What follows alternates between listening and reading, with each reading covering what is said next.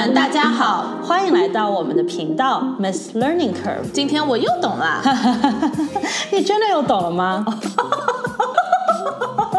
如果你对30+的在职场叱咤风云、苟延残喘、情场春风得意、无人问津、在外独当一面、一夫当勇、在家厨艺精湛、番茄炒蛋的2位奇女子傻妞，感兴趣的话呢，请关注我们的频道，并且踊跃留言。我们在喜马拉雅、小宇宙、网易云、小红书都同步更新。哇吼，听众朋友们，大家好，我是仙儿，我是老周。就我跟仙2个人一直想要尝试就是吐槽集，对，然后这里就不说哪一集了，但曾经是尝试过一次，然后我们想做一次吐槽，结果没有，就是我觉得吐槽的成功可能是要大家都是会共情嘛，对，然后就是听众可能很激动留言什么的，结果那一集我们的操作最后是变成跟网友互怼的一集，变成个论文集，然后招了一堆黑子来，对，然后当时我们俩就觉得说，看来觉得吐槽去 UP 主我们俩是做不成了。然后最近不一样了，最近有一次我在跟仙就是聊天的时候，然后就聊到一些就是职场上的奇葩们嘛，然后根本就是停不下来，2个人乐呵的不行。然后这个时候我就灵感闪现，咱做不成那个吐槽去 UP 主，可以做那个职场吐槽去 UP 主。对，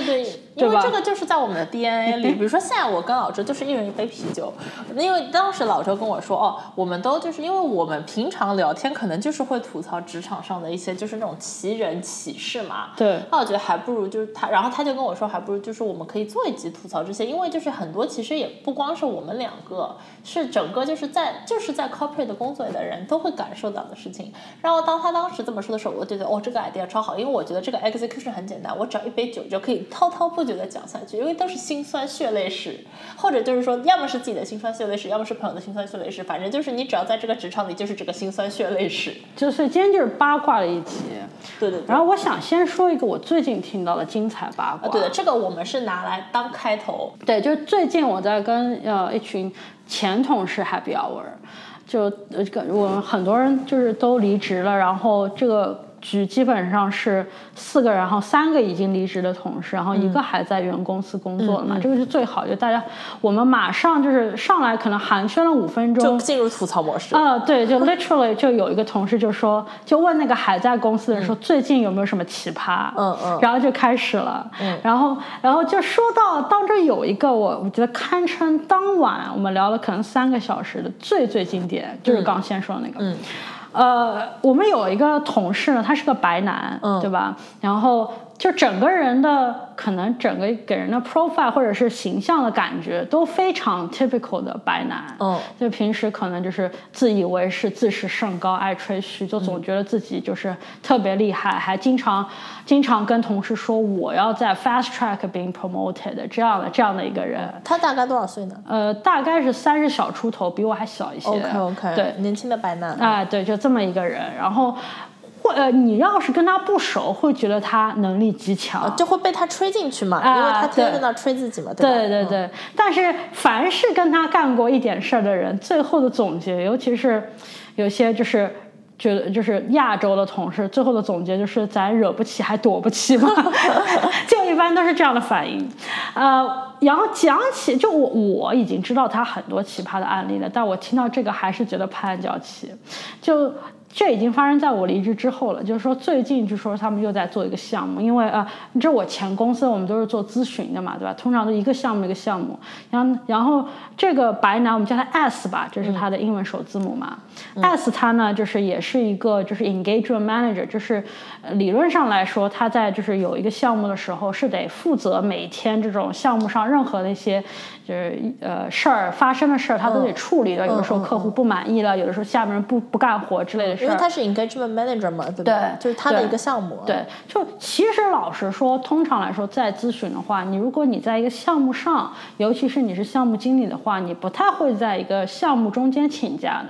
就是因为每天都可能甲方就会有这种层出不穷的事儿。而且就是你是这个项目如果做得好了的话，其实是你的一个功劳。就你的 credit right？ 对啊，但 credit 更少一点。这个主要是这个项目如果任何事情都不好，都算是你的问题，对吧？你就是个大管家，对吧？但 S 的工作就是个大管家。那且不说了，他就是在项目中间，他就说要请一个10天左右的假。对吧？那2周还挺长的。且不说那个，因为一般项目可能也就3个月，对吧？你在中间前2周也是挺长的。因为一般这个熟悉咨询的都知道，可能就是在项目与项目中间请假的人比较多，对吧？且不说这个，然后他呢可能对那奇葩嘛，这怎么能够算奇葩呢？然后呢，他之所以他这个休假会搞到就全组皆知啊，我们这组还不小呢，200-300号人。为什么搞到全组皆知呢？就是他在请假的时候，果不其然吧，他的项目就出了点事儿，然后客户就是整天有人打电话要找他，然后找不到人。那这时候老板肯定就急了，虽然知道他在休假吧，对吧？但是他的休假他也没有告诉大家说你找不到我或怎么样。对，因为休假其实也有，就比如说我有时候我休假可能也会看看，就是如果有紧急的事情还是能打电话什么的嘛，因为毕竟也不是人间蒸发嘛。对啊，我理解到当时就已经紧急到是那种合伙人在打电话了，就是感觉让你速回，对吧？就他都没回，你知道发生啥事了吗？他呢就做了件非常白男的事情，他就参加了一个 spiritual 的这样的一个活动，就灵性的活动，然后就是发掘自我这种嘛，就是对。然后这些活动呢，他还去参加了一个就是 restriction 最多的。我懂，因为这种发掘自我的活动，他们一般是就没信号啊，什么没有手机啊什么的，对吧？对，他这个活动是你不能够用任何电器，那就肯定不能打电话和那个回邮件了，甚至也不能说话。就是这样的一个活动，然后当然了，也 fasting 任何就是不吃东西什么的，所有不喝水了之类的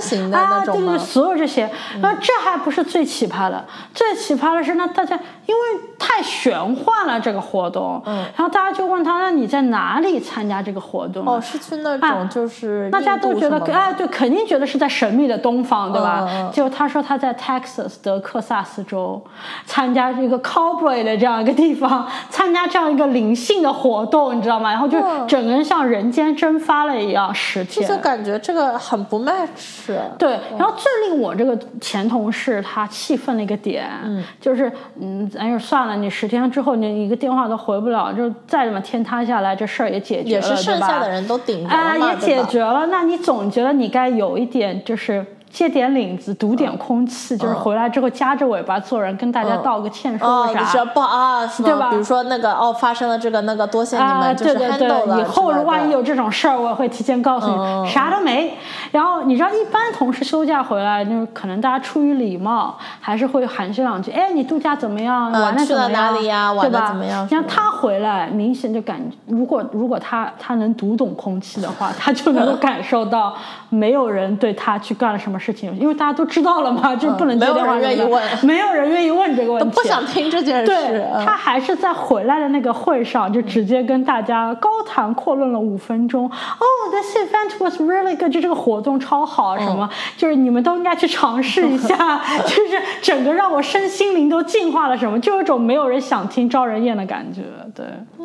这个奇葩。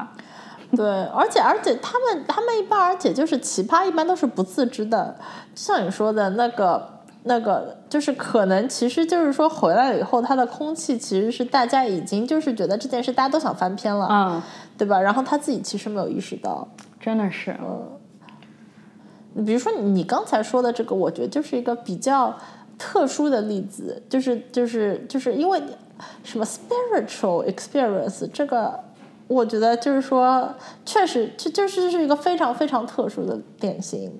然后我觉得一般其实工作中啊，即使比如说可能听众朋友们，我觉得听众朋友们你们肯定也是每天都会有这样的遭遇，就是说可能不会特殊至这样，但比如说这个人其实也是说他比如说自己有一个 vacation， 而且并且还是那种就是说完全没有 accessibility 的 vacation， 然后就等于说他就disappear 了，他就消失了，然后就是把剩下的事也没有前因也没有后果就推给了剩下的人嘛。我觉得这种经验，其实我觉得大家肯定都会有，多少我自己也会有。然后还有一种人，我觉得也是挺多的，就是在职场上碰到，就是我不知道你有没有碰到过那种，就是特别喜欢抱怨的人。那老多了。你见到他，就是刚开始可能就是说 small talk 开始，一般人的 small talk 都是 positive 的，什么天气好了，周末干什么，他的 small talk 肯定就是说跟你白个眼，然后说哇，这个人又做小 A 又做了什么，小 B 又做了什么，小 C 又做了什么，小 E 又做了什么，就有种全世界都欠了他。而且我跟你说，我刚入职场的时候我还比较单纯，当时就是说天真单纯的我还会觉得这个人就是把自己弄得像受害者一样，可能是不是就是大家就是对他很过分还是什么的。然后但是这女生会，因为他会完全没有任何由头的就跟你开始抱怨什么小 A 小 B 小 C 小 D 小 E 嘛，对吧？就是你刚开始是会相信他，对吧？我也犯过这种错误。对，刚开始就会相信他，因为他们讲的是都很 detail， 比如说我发了这封邮件，然后小 A 故意要在邮件上羞辱我，比如说这种事，或者他会说小 B 跟别的老板说我的坏话，就是说的都是那种很具体的事。然后我甚至听到过，就是那种什么老板就死也不让我就是下班，就是下班了要去应酬什么的，就把我搞得累死，就之类的，就是抱怨都有很多。对。然后但是我后来意识到的是什么，就是越是这种就是上来特别喜欢抱怨的人你当时即使我当时沉默，首先如果我当时说了一个真的是这样吗？听上去附和两句，对，附和两句的话，那完了，因为第二天他就会跟小 A 去抱怨小 B 小 D 小 C 小 E 以及我，然后第三天他就会第二天的下午他就会去跟小 C 抱怨小 A 小 B 小 D 小 E 以及我，并且他会把先也觉得这样。就是你马上就会变成他抱怨的那一个素材，就因为就是后来我就发觉这个当然了，就因为就是说这个人他的 core 就是他的这个本质的性格就是抱怨所有人，那我怎么可能例外？对，我只要是一个人然后他反而就是说，如果他跟我还有过说话，他反而就是说这个是他就是说是他会觉得他是一个 factual 的抱怨，对吧？就是他就是所以就是觉得，就我现在就是看到那种一上来就是抱怨 vibe 的人，我是离他非常远的。所以他奇葩的点不单单是他抱怨，主要是他是无差别的抱怨，对吧？然后会把你的一些同情他的、共情他的一些反应，甚至变成茶余饭后的一个谈资。对，因为很难，因为当一个人跟你抱怨，比如说小 A 小 B 小 C 小 E 的时候，其实作为被抱怨听这个抱怨的人，我其实很难跟他说，我觉得就是你的不对或者说我觉得你不应该抱怨你当时要是这么说了，他也会因为这么说就是等于说你直接跟他杠上了，对吧？所以其实真的能直接这么做的人，首先肯定是没有的。然后你就是个恶心肠的人，对吧？那如果直接跟他杠上，他肯定是要抱怨给别人，要抱怨我对别人，要对别人抱怨我。对。但是即使你没有跟他直接杠上，你只要在那儿就是说附和。因为 the other option is 就是附和，对吧？就是你要么跟他直接杠说你不应该抱怨，要么你就是点头也不说什么，但你马上就会变成第二天他抱怨给别人的，就是你马上就变成一个素材，他第二天会抱怨给别人。所以我现在就是碰到抱怨的人，我都是就是咖啡厅就是要去倒水了，我看到他在那儿，我就跟他微微一笑，然后去找别的机器，尽量不要跟他开始 conversation， 看他一开始对话，他就会开始抱怨，然后这个恶循环就会开始了。真的是，我觉得还有一类就是奇葩的人，职场奇葩人设，大家应该都遇到过，就是很喜欢吹嘘自己的人。然后我就遇到过一个奇葩，是这个奇葩中的战斗机，就是一般吹嘘姐现在都看不上眼。就他是那种在过去的几年间，每年都非常的坚持、非常持续的在说这么一句话。他就是公开的跟公司里面所有的同事跟老板说，他说我主要是热爱这份工作，要是我想的话我分钟都可以去北美的大厂，就好像是 A 呀什么 G 呀这些家找到一份起码翻倍我工资的工作。他说分分钟我有多少的 connection 在那些人员，就都不需要怎么面试就可以去的一些工作，我完全是为了觉得现在这份工作呢很有价值才留在这。那有啥价值呢？且不说，咱就说是真的有价值，他也许是真喜欢，且不说这些吧。这话前2年听我就当一句屁话给听过去了。你再回味一下今年这市场环境，就是你再回味一下现在大厂的这个氛围，他咋就是那个天之骄子幸运儿，就他还在说这句话，就有种让人觉得就是你的吹嘘都有点不打草稿的感觉。但这种我也见过，而且但我每次碰到这种人，我真的都是心里叹口气，因为就这个逻辑其实就是很奇怪的，就说他其实说的逻辑就是说我觉得他的逻辑就是我其实是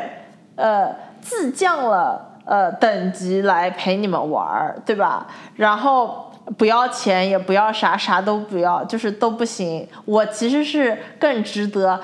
更被就是好好的对待的。就是这个真的就是你如果真的有这个实力的话 ，be my guest，就是我感觉就是 be my guest 去找。对，但这种人真的是很多。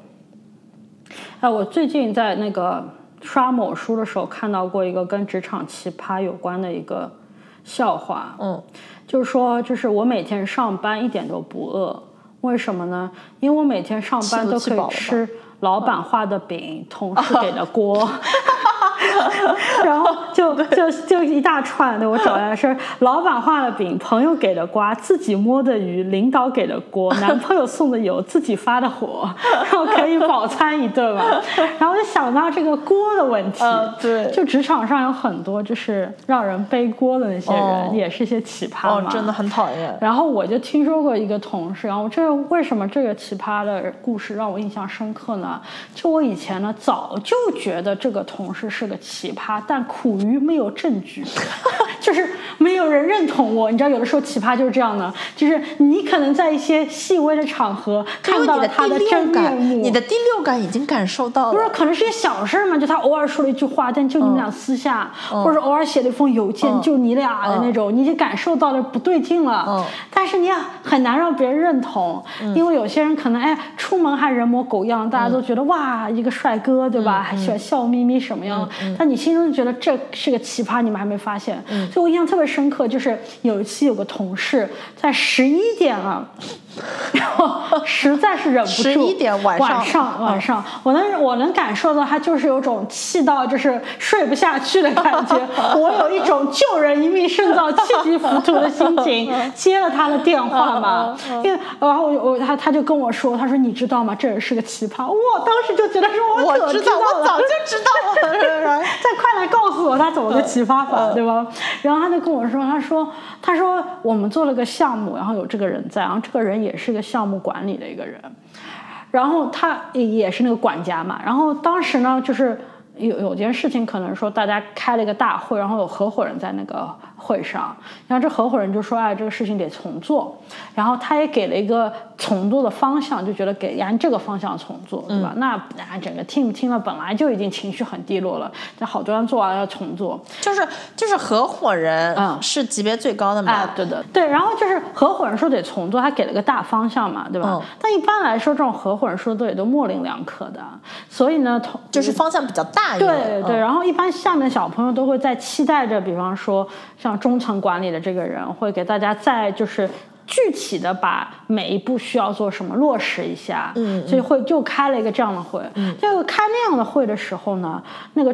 合伙人不在，那个中层管理那个人就我眼见的奇葩，然后就开始就跟大家说了一个完全不同的方案。那下面人有些人就是心中就觉得有点不太对劲，因为合伙人是更大的老板嘛，对吧？对，虽然那给的是方向，但他们觉得这个大方向跟细则好像也不对，对吧？就觉得说方向有点不太对劲嘛。然后那会上也有人反映了，下面人就说你说的跟就是合伙人说的不一样，我们是要照你说的这么做嘛，对吧？就意思就是觉得说我们为什么要违背了合伙人的意思。他当时就有种你是老板还是我是老板，对吧？我说就该这么做，因为他在那个会上是最大的老板嘛，对吧？然后下面人就当然就加班加点，按照他说的方法给改了。那后面的事情你也想象得出来，因为这种事情在职场上屡见不鲜。就是后来又开了一个会，给合伙人汇报说这个事情做成这样了。那合伙人一看就雷霆大怒，对吧？就是我你说了要这么做，你怎么还不这么做呢？这都已经改了几次了呀？然后这个时候，你知道下面所有的人就肯定是被合伙人这个气势吓住了。就一般这种时候，其实如果有一个人勇敢的站出来说是那个人跟我们说怎么做的，是那个项目管理的人说要这么做的，那也许这件事情就清楚了，也没人敢说，就大家都在那边支支吾吾的呀。然后最后结果。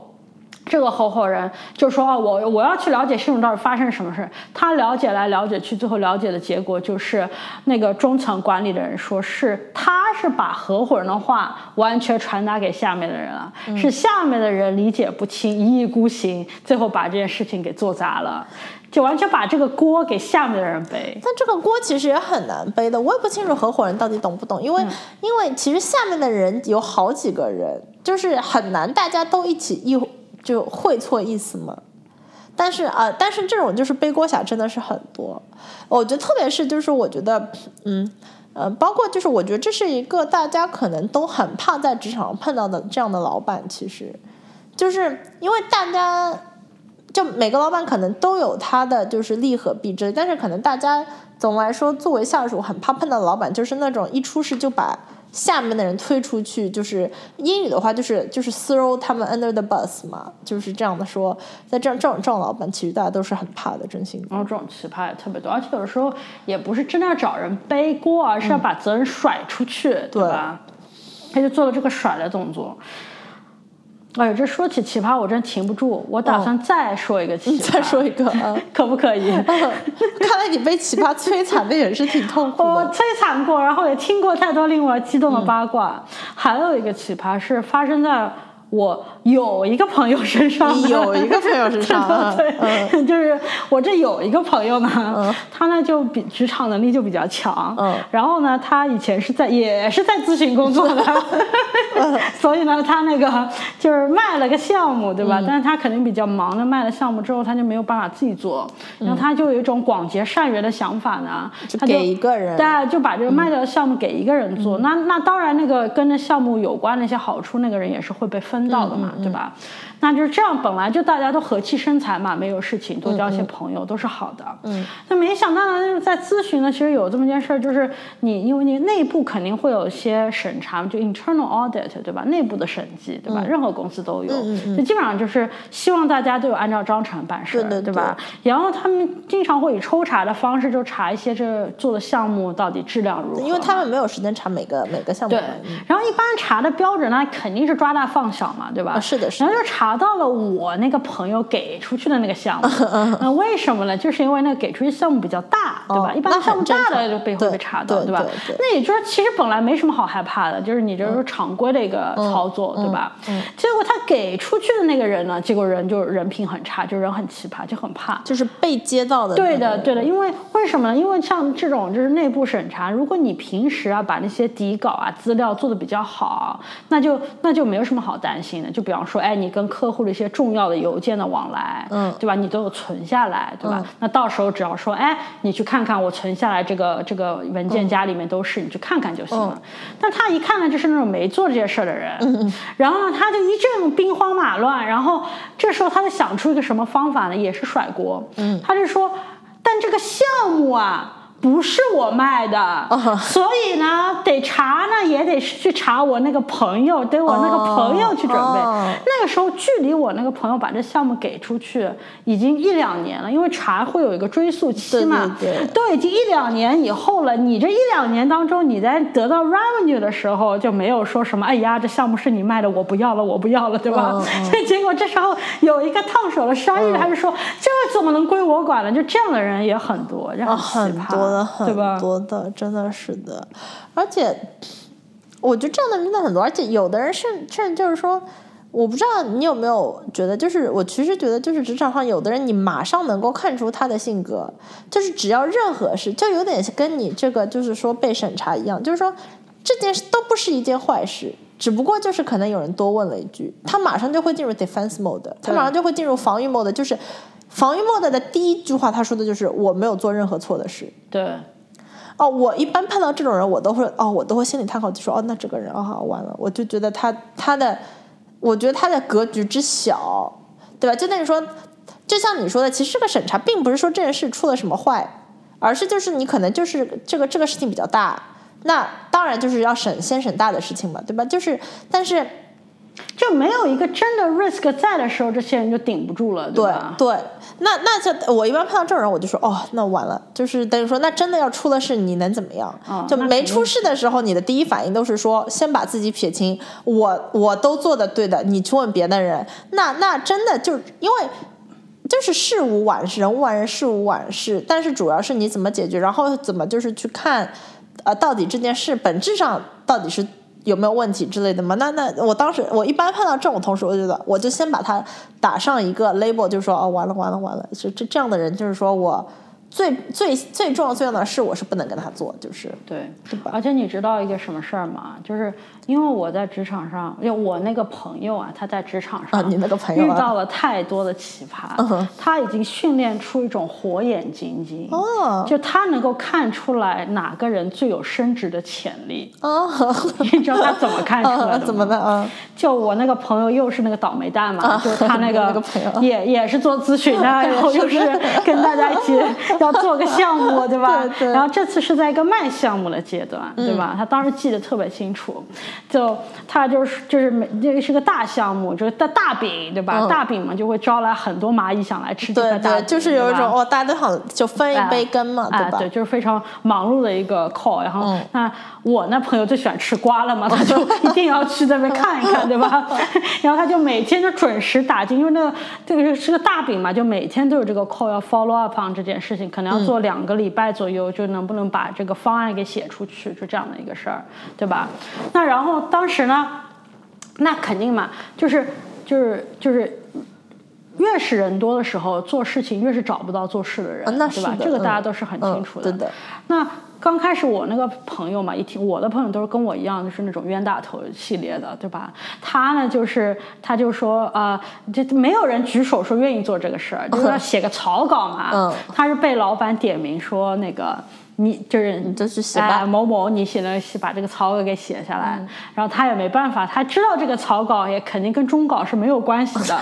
但就是一个必要的一步，对，就随便一写，万事开头难嘛，对吧？然后他就随便一写，就花了个半小时一写，就投入也不大，就也知道大家一定会改，所以说呢，当他第2天打进这个 call 里，他完全是一种吃瓜的心态，他知道呢，肯定大家都会就是屁事儿没做的人呢，一定会在那边评头论足，说这个越是这样的人。越喜欢评头论足，我觉得这个就是人性，真的是。对，这些他都已经看惯了。然后果然呢，就来了一个人，对吧？来了一个人呢，这个人呢之前都没参与过，但这个饼大嘛，新来人也没有什么好惊奇的，对吧？来了这个人呢，然后这个人就很有趣了。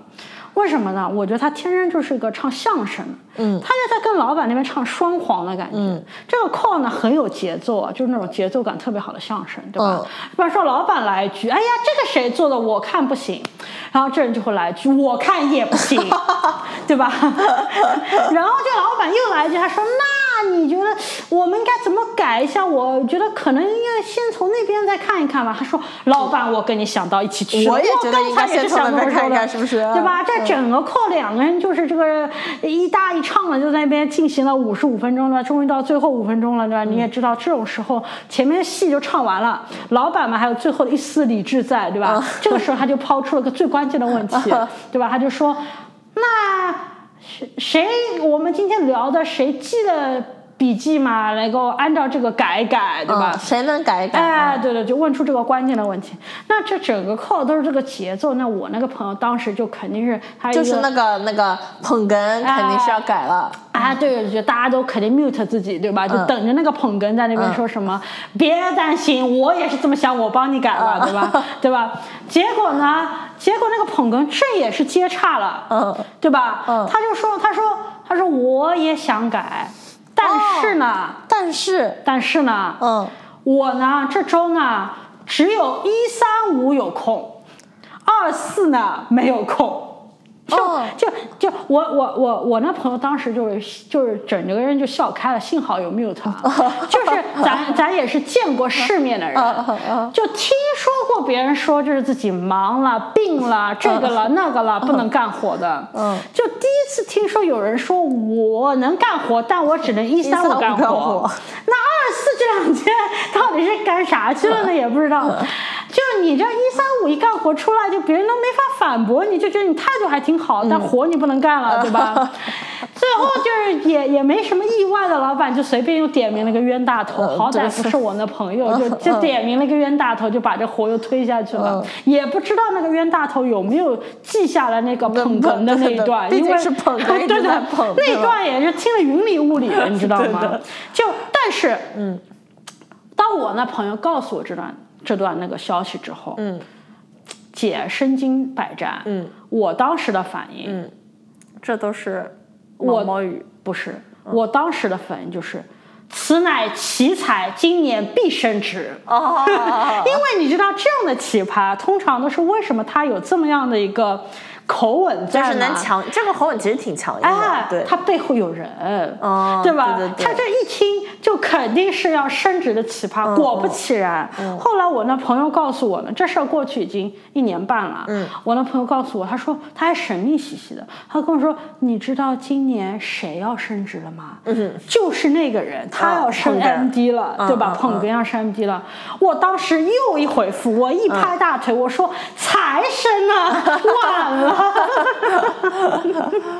你说是不是？多年来我已经练出来，可以看懂哪个奇葩比较能升职了。对，因为有的人确实是，有的人奇葩其实是在于他们就是心里觉得有后台，所以才能就是做出一些我觉得就是也不是说情商比较低吧，就是说是对别人没有那么没有站在别人的立场上想事情的事，其实对。而且你说为什么北美奇葩多，你知道吗？就是在美国，就可能国内的小朋友不知道，就是很多就是人在离职的时候还会告公司，而且一般来说一告一个准，因为公司很怕自己名誉受损，就情愿赔一笔钱，对吧？也不想跟你旷日持久的耗，对吧？就这种事情在美国是屡见不鲜的。对，就我以前就是也不能说刚入公司，3-5年前，在我还没那么火眼金睛的时候，就有一个我们公司的老监，就是那种在公司待了20几年的一个人，当时就跟我说，那个叫他小 A 吧，小 A 他辞职离职以后必告公司。我想说哇，我当时就肃然起敬，我说这你都看出来了，看得出来，对吧？我只看得出谁能升职，你连这都看出来了，对吧？难道真有未卜先知之能力，是吧？老江湖不一样。结果我跟那人一工作，就觉得就是你跟小 A 工作，对的，但是您吃的盐是比我吃的米还多。当时发生了个什么事儿呢？就我知道呢，小 A 这个人呢是有那种基础病的，就是比较严重的基础病，对身体不太好。对，好像是类似于癫痫这样的一个比较繁复的英文单词，咱也不是。就是英文也就不懂，也不知道，就比较复杂的英文单词，但可能就是就是非常偶然的发作，一发作不得了的这样的一个病，对吧？就不是一直都不行。对，但他不是走这个就是柔弱的路线，不是病娇路线，他是走那个身残志坚的路线。就是他是因为他是 PhD， 他是econ的一个 PhD 被我们招进来的，就走的整个就是一个你知道能力特别强，但是呢可能就是身体弱一些这样的。那当时呢又是我，然后我又有一个项目嘛，就是那个项目呢比较难，就需要一些呢有 PhD 背景的这样的，就是说感觉才能胜任，对吧？然后本人不才，我是那个项目管家的，然后他呢是给我搭把手的那个人，对吧？那当时咱就这是个大项目，客户也有钱，就去那个外地出差，对吧？就去了一个挺远的一个地方，对，我的老板，我们整个人就都飞过去了，就想了解一下客户那边数据到底长什么样，对吧？因为他是要建个模型嘛，这数据得摸清楚，对吧？好，咱一般来说的咨询出差都是这样，就因为飞得比较远。所以礼拜一那天呢，基本上都在 travel 当中，也做不了什么事儿，对吧？大家到了 settle 一下，对吧？就说两句，哎，明天开始要努力了，就得了，对吧？然后一般来说呢，我们可能也不会待到礼拜五，就礼拜五一早就飞回来，或者甚至礼拜四晚上就飞回来，就看你到底想不想多留一眼。也就是说，真实干活就3天，对吧？也行程停着，也说是1个礼拜，其实就3天，挺赶那个行程好。就周二早上，大家说好了，一起在酒店大堂吃个早饭，然后就可以打车去客户那边，然后就是干劲满满一整天嘛。这等着吧，就大家都来了，就他一个人，那个小 A 就一直不来。这时候有条短信就来了，您就知道没啥好事儿，对吧？这时候来短信可能好事儿吗？对吧？就说是昨晚吃了拉肚子了，对吧？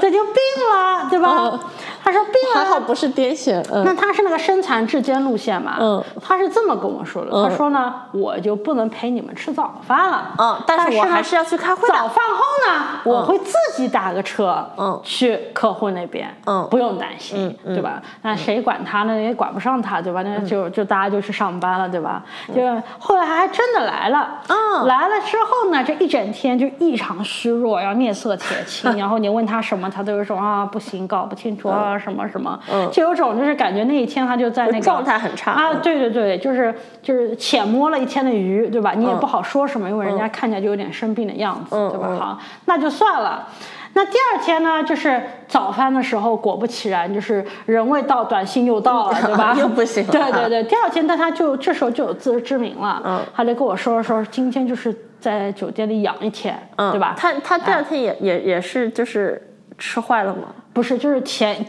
周一晚上的病嘛，对，就是那周二硬撑1天就是毫无效果嘛，就打算周3在酒店养1天，对吧？就是那我们怎么办呢，对吧？人家这身体不好，就养1天呗，对吧？然后周4那个时候就去了1周吧，他就终于那天他稍微干了点活，但基本上他落了2天也是毛都搞不清楚，就算糊弄过去了。那咱就不管了，既往不咎，毕竟姐也是见过奇葩的，对吧？因为生病没办法。对，那就开始干活了，对吧？那咱就是 clean slate 重新开始，看看你活干怎么样，活能干就行了，就回来了。对。那你知道我们这个建模呢，第一步干活呢，听起来都是非常容易的，就是什么呢？就通常呢，客户会给你好几个就是有数据的文件呢，但这个数据呢，的文件呢长得可能都不一样，你可能得把它们给重新组织一下，把 merge 在一起啊，对吧？就是变成一个你可用的这么一个就是 golden source， 对吧？就 clean 这个 data， 就是 clean 这个 data。那我觉得就是这活你这个 PhD 总能干吧？就是我就布置了给他。我当时是这么想的，因为呢，你就听起来这活呢技术含量不高，但是呢，以我的经验呢，是很。clean data 这个步骤老大以我这个经验呢，这个处理数据能处理好的人不多。就比方说，我最近遇到一个小朋友，就是他就是我也是叫他处理这个 data， 然后他就直接第二天跟我说，我一打开那个文件夹，发现里面有10个 file 呢，整个人就发怵，对吧？就觉得说这么多数据，我该怎么把它们混在一起呢，对吧？就是听起来简单，也不那么简单。我当时估摸了一下这个活。要是我自己干呢，我感觉可能是2个小时到3个小时之间，如果我高度的集中注意力的话，可以把它干掉。那以我的经验呢，如果布置给下面的人呢，我通常会就把它延长成2天，对吧？我想说2天的话，如果你有些不会的，再问问我什么，你总该能摸索出来吧。那2天之后呢，我就是到了一个周3吧，对吧？周1布置了，到了个周3，那我的计划呢，就是周3早上第一件事情，咱就聊一聊做成怎么样了，也给我有个数，对吧？因为那2天他也都没有怎么跟你汇报，完全没有，人间杳无音讯嘛。但我觉得也有些人做事干净，他们就是自己管自己做，是吧？对，也有些人是这样的，对吧？好，周3早上我就开始找这个人了，就是刚开始找不到。就人没了，就也不在线上了，发邮件也没回，到中午的时候回了。他跟我说呢，正在跑这个数据，他写了一个程序啊，我一听，哎呦 ，PhD 就是不一样，比较 fancy 一点，对吧？他是写了一个程序在跑这个 code 了，还有几个小时才能跑好。那你觉得你要是做的话，是要一个跑几个小时的程序吗？就咱也不敢说呀，咱也不敢问他的当时这个反应有种什么，你知道吗？就好像你在餐厅里已经等了好几十分钟了，菜还没上，你一问吧，他就说菜已经在锅里了，在炒，对吧？他就跟你说已经。你这扣的在跑了，你就只能等下去，对吧？我就觉得说，哦，那还能咋样了？再等等吧，对吧？然后那个时候嘛，可能是11点左右，对吧？快中午了。然后等到1点的时候，我有一点等不及了，因为我当时想法多少时间？不是也很简单了，我是真饿了。我想说，到底是我午饭前能找到这个人呢，还是午饭后呢？对吧？得给个音讯，我得去吃饭了，对吧？那我就1点的时候问到这个人了，然后他跟我说呢，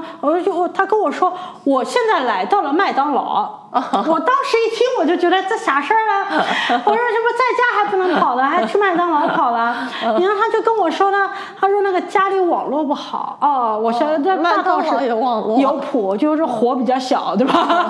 出去找个火源旺一点的，对吧？是不是？他说那个麦当劳在那边跑，我说好，那你跑吧，你就这个，那你啥事儿能来呢？他说现在看起来可能就是2点左右就能够干好了。那我觉得还好了，就1个小时，那我就正好嘛，我就去吃了个饭，对吧？那没曾想呢，当然了，我也是没有多大的期待，我2点回了 office， 对吧？人还是没个影，我这就又打了个电话，我说你在干嘛呢？对啊，他说跑好了，跑好了，刚从 Subway 买了杯饮料出来，买好了饮料，现在堵在路上了，马上就要到公司了，那挺好的。对，感觉3点就能到了吧？我印象特别深刻。3点的时候他来了，带着一盒盒饭，对吧？就感觉是那个 street food 买的，对吧？就有一种，就营造了一种，就是他为了这个 code 呢，忙里忙完一整天，到3点了，不修边幅，还没来得及吃饭，对吧？不是在麦当劳吗？不知道在网呀，就是蹭网嘛，就不带吃饭了，对吧？就是在跑 code，咱也不敢问，对吧？就是他当时跟我来，他说。他很有礼貌，他说他不想要吃饭呢，搞脏了我的桌子。要不要先等他把饭吃了，咱再聊这个？像当时你知道我也懂了。其实本来是早上8点钟想跟他搞的嘛，对吧？对，就是本身是2小时的事儿，我给了2天，那基本上拖到第3天的下午3点，等于说基本上做了3天了。就是是驴子是马也该出来溜溜，对吧？我那个时候基本上期待值也是非常低的，这事儿吧肯定是做了个半不料子，对吧？肯定是做了不干净，否则就直接把结果发过来了，对吧？结果我就说你没事儿，你就在我桌上吃，对吧？就咱就边吃边看，反正也就是2个人之间casual的一个聊天，看看你坐哪儿了。一打开不得了啊！就假如说这个 data claim 有10步的话，它可能就是死在了那个0.5步那边。0.5步，就是这第一步吧，你得找到一个就是可以把所有的数据 merge 在一起的、合并在一起的这么一个那个 column 吧，他还找错了，你知道吧？就有一种所有的 code 呢，也不知道他写了没写的，不敢给我看那个跑了几个小时的 code，就假设有那个吧，也是白跑了，对吧？就啥也没做出来，对吧？就这么一个人，然后就是这故事太长了，但我后来跟你简说他最后是怎么回事儿，然后就这么一搞吧，我也摸清楚了。就刚开始出差生病，后来不是那个又去麦当劳跑扣的嘛，咱也大概知道他是怎么样的一个人设，对吧？我就是就比较委婉的把那些比较困难的一些东西就不给他做了，我就说那你做一个最简单的，对吧？就有一个 file 你就可以做出个东西来，你就去看看那个 file，对，然后我就给他了，然后我也给我的老板，当时老板一个 heads up， 我就跟他说，这人恐有不行，就是这已经是最后通牒，对吧？然后果不其然吧，在我给他布置了最后那个小任务之后，这人就消失了。怎么个消失呢？他就第2天就跟我，就是第2个就转头的那个周一，他就跟我说那个癫痫发作，对吧？接着就是在家卧病不起，然后又去就是那个医院好像打了个点滴还是咋的。的，休息了2天，然后那个时候基本上那个等到他回过神来，这个项目基本上就做完了，就也是非常 convenient 的这个就消失了，就这么个奇葩。所以说我做完这个项目，我只有一个反应，当时跟我说他那个小 A 离职一定会告公司的人，老奸果然眼光不一样，眼光好，对吧？眼光独到。对，然后说起告公司，其实我其实在来了北美以后才对这个概念比较有了解的，就是其实就可能国内会有什么，就是说告公司这个概念，感觉就是要公司可能要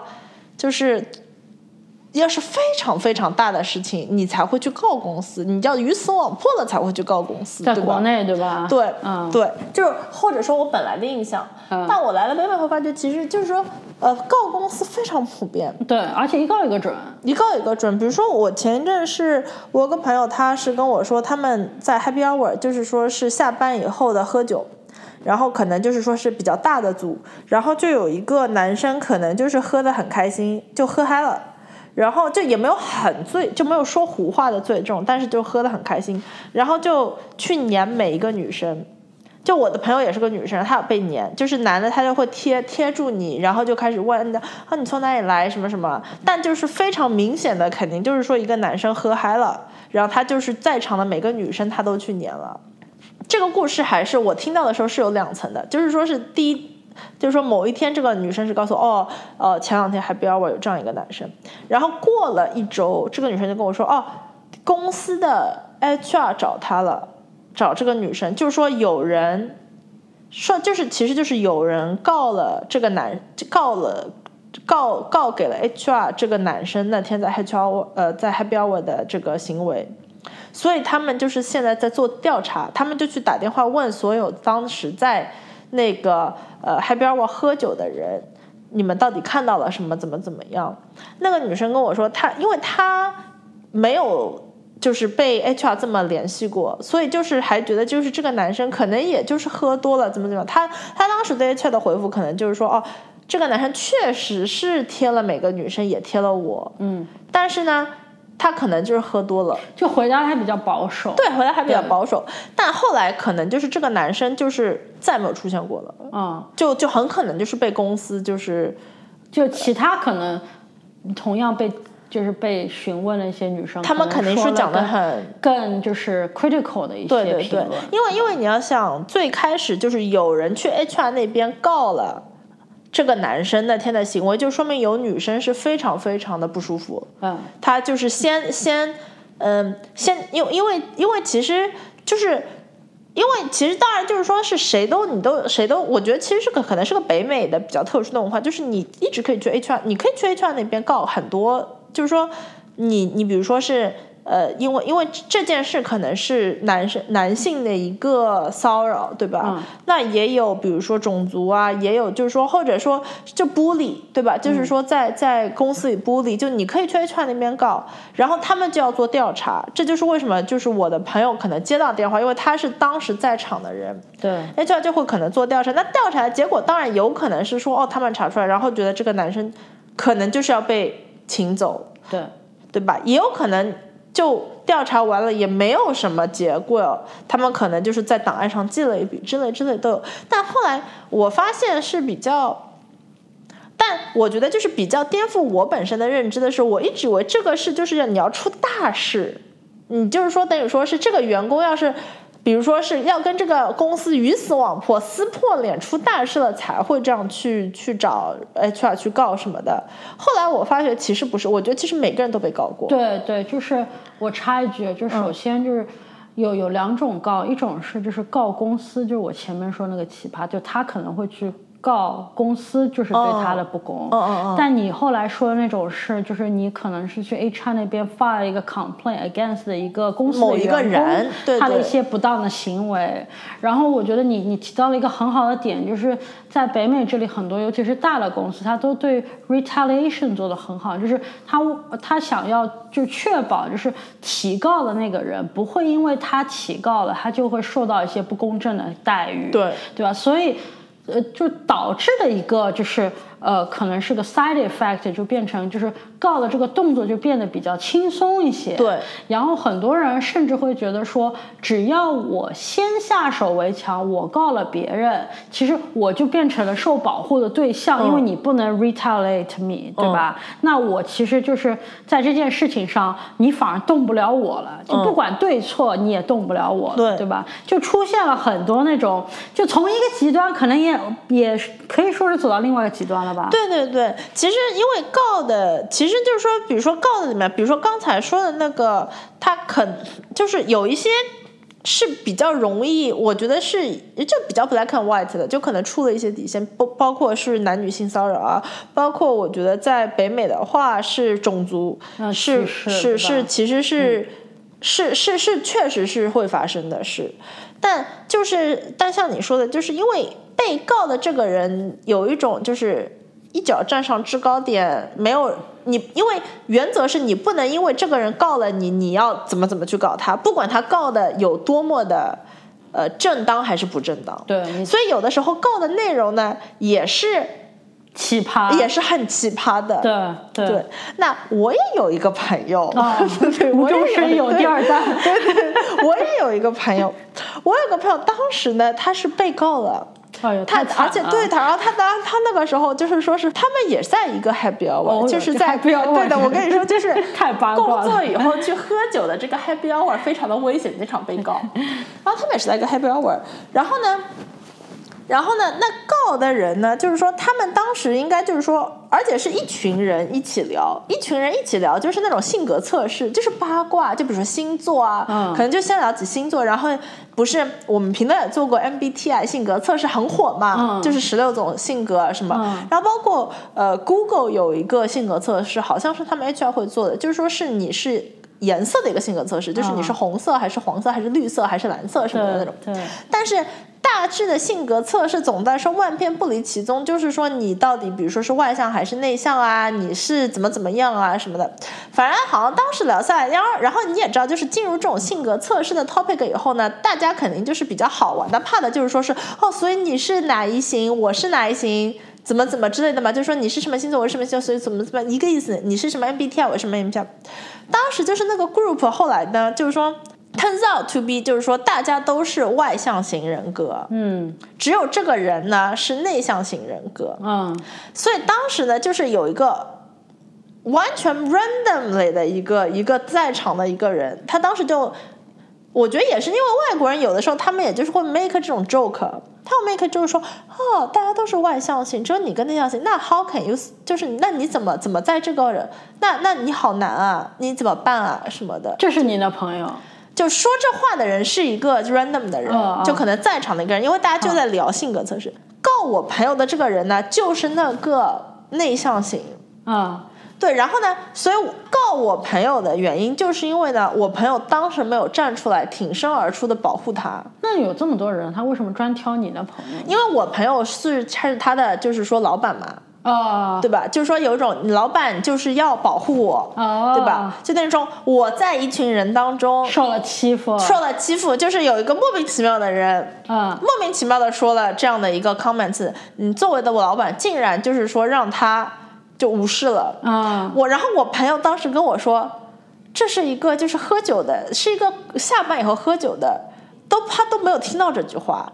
就比较嘈杂的一个，对，一个嘈杂，然后就是大家就是这个环境就是大家就在聊性格测试什么，对吧？然后但是就是被告了嘛，因为就是有种你也是挺飞来横祸的，就是是的，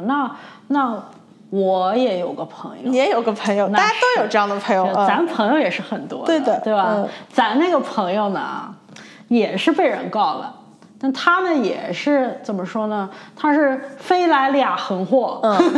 比你还 double 一下。我觉得总结一下，他那个叫连环告，对吧？就当时呢出现个什么事儿呢？我那朋友呢，他那个就是可能在管理一个 team， 对吧？就下面也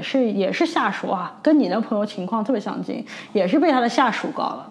缘由的是他的下属呢被他的下属给告了。哦，是个连环告啊，对，就是方便大家听一下，就是我那朋友呢，他的下属可能就叫他 A，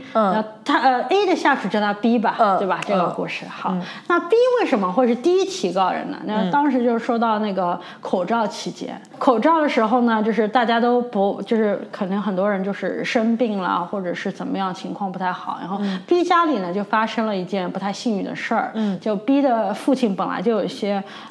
基础疾病，然后就去世了嘛，对吧？那 B 肯定是很难过。那大多数的同事呢，包括我那朋友在内呢，都也就发了一封就是短信过去，说就是 sorry for your loss， 就是就像节哀这样的，对吧？但是呢 B 呢这也可以理解啊 ，B 当时就是整个人就一下子特别抑郁，对吧？就再结合可能当时也不能出去散散心什么的，他就打算离职了。就是那离职的时候肯定会有人问，那你离职原因是什么吗？然后 B 就是说我的离职原因是我家发生了这么大的事儿 ，A 都没有来特别关心我，就因为 A 是我的老板，他竟然都没有关心我。对，那就是当时呢，基本上和 A 一起工作的，包括我的朋友，大家呢其实就对这件事情的两个人呢都挺同情的。就因为 B 毕竟是就是家里发生了事嘛，你作为一个人，对吧？你也会对大家会有一些同情，对吧？那 A 呢，主要大家对他同情，主要是出于一个就是professional 的一个职场人的一个想法，就觉得就是职场毕竟也是有它的边界嘛，就是说你就是你没有说特别大的义务，就大家都很忙，就是说你如果去关心一下别人可能是好的，作为一个人你是一个加分的，但不是说你也不是一个义务，并不是你的工作，其实对吧？也就是说以此来被人家就是告的话，因为可能还是会有一个影响你的一个评级啊或怎么样的一件事，就大家也都在谨慎的处理这件事情，对吧？然后当时呢，就 A 就我那朋友呢知道了 A 有被人告这件事情啊，也知道大家有 take it very seriously。当中还有一个原因就是你记不记得在口罩发生的时候，就是很多的北美的公司都非常关心就是员工的心理健康，对，就开始做什么让大家做 yoga 什么的之类的，其实没什么大用啊。naturally 会被放大一些，会让大家觉得说 B 是不是给大家提示了一个警告，我们对就员工的心理健康还不够关注，所以呢，当时呢，我那朋友呢就觉得说，哎呀 A最好也给他通个气，就让他知道他被告了这件事情，好到时候回答调查起来，好歹心里有个底吧，对吧？但他就是说也没有说做大错什么事，对吧？对，就那 A 作为就是我那朋友作为 A 的领导，他就跟他提了一句，当然说的也很含蓄，因为毕竟就是最后 HR 才会做这个调查嘛，他就说就是领导们也很理解你，也就是不会一边倒的做出任何的决定，但想让你知道有可能 HR 会找到你，问你就是一些问题有关于 B 离职这么一件事情，希望你有所准备。我那朋友跟你说，就是他的意思就是我跟你说肯定是就是说领导都是想要就是帮助你的，对吧？是让你心里可以稳定下来。那没曾想的那个小 A 呢，一听到这个故事之后呢，他就整个人非常慌乱，对吧？完全就有种停不下来的，就是有种我该怎么办，就是因为毕竟就是说没有被告过的，就第一次被告总是你怎么安慰他，他都感觉很紧张。但是我那朋友没多想，就感觉就像你说的，被人告第一次肯定紧张也是正常的，对吧？那你只要知道我跟你是一条战线就行了，对吧？结果没曾想，才过了2个礼拜，我那朋友就被他的一个非常大的老板叫去了，去吃了个早饭，然后就在那个就是工作早餐当中，就跟他提起了这个小 A 这个名字。你要知道，就是小 A 和我那个特别大的就是老板当中，可能隔了个5、6、7、8级，就感觉是他不会知道的这么一个人，然后就提起了他，然后又说了一件事，就说是不是你给你们组员的压力太大了，导致大家可能平时精神太过紧张了，然后之后就一系列的调查什么都来了，那我那朋友就反应过来了，就是我那个就是他那个就是属下小 A， 因为在慌乱当中慌不择路，就直接也提告，把我那朋友给告了，就说什么是因为我的朋友他把压力给了下面的人，互相责备，就是对对对，就完全就是一个连环告，就是我被人告了，我怕我说不清楚，就算你跟我说你在我一个战线，我也不相信你，我最好的方法就是先把你也给告了，这样我就好了。对，当然了，这样的人最后我了解到，就是小 A 最后也没有在公司待很久，因为他这个行径其实大家你说奇葩吧，都说的有点浅了，就很多人都会了解到你这样有点就是不上道，对吧？就很多时候你工作上信任都没有了，就很难够做成事儿，对吧？后来不久也就走了。那这一集呢，我们分享了一些我们听说的或者经历过的一些职场上的奇葩故事，不知道听众朋友们你们有没有经历过类似的故事？我是觉得这些其实万变不离其宗，只要大家在职场上打磨滚爬，都会遇到这样的人的。那如果你有一些就是说奇葩的故事，欢迎给我们留言告诉我们，也让我们其他的听众朋友们一起分享一下。那谢谢你们的收听，下期再见。下期再见。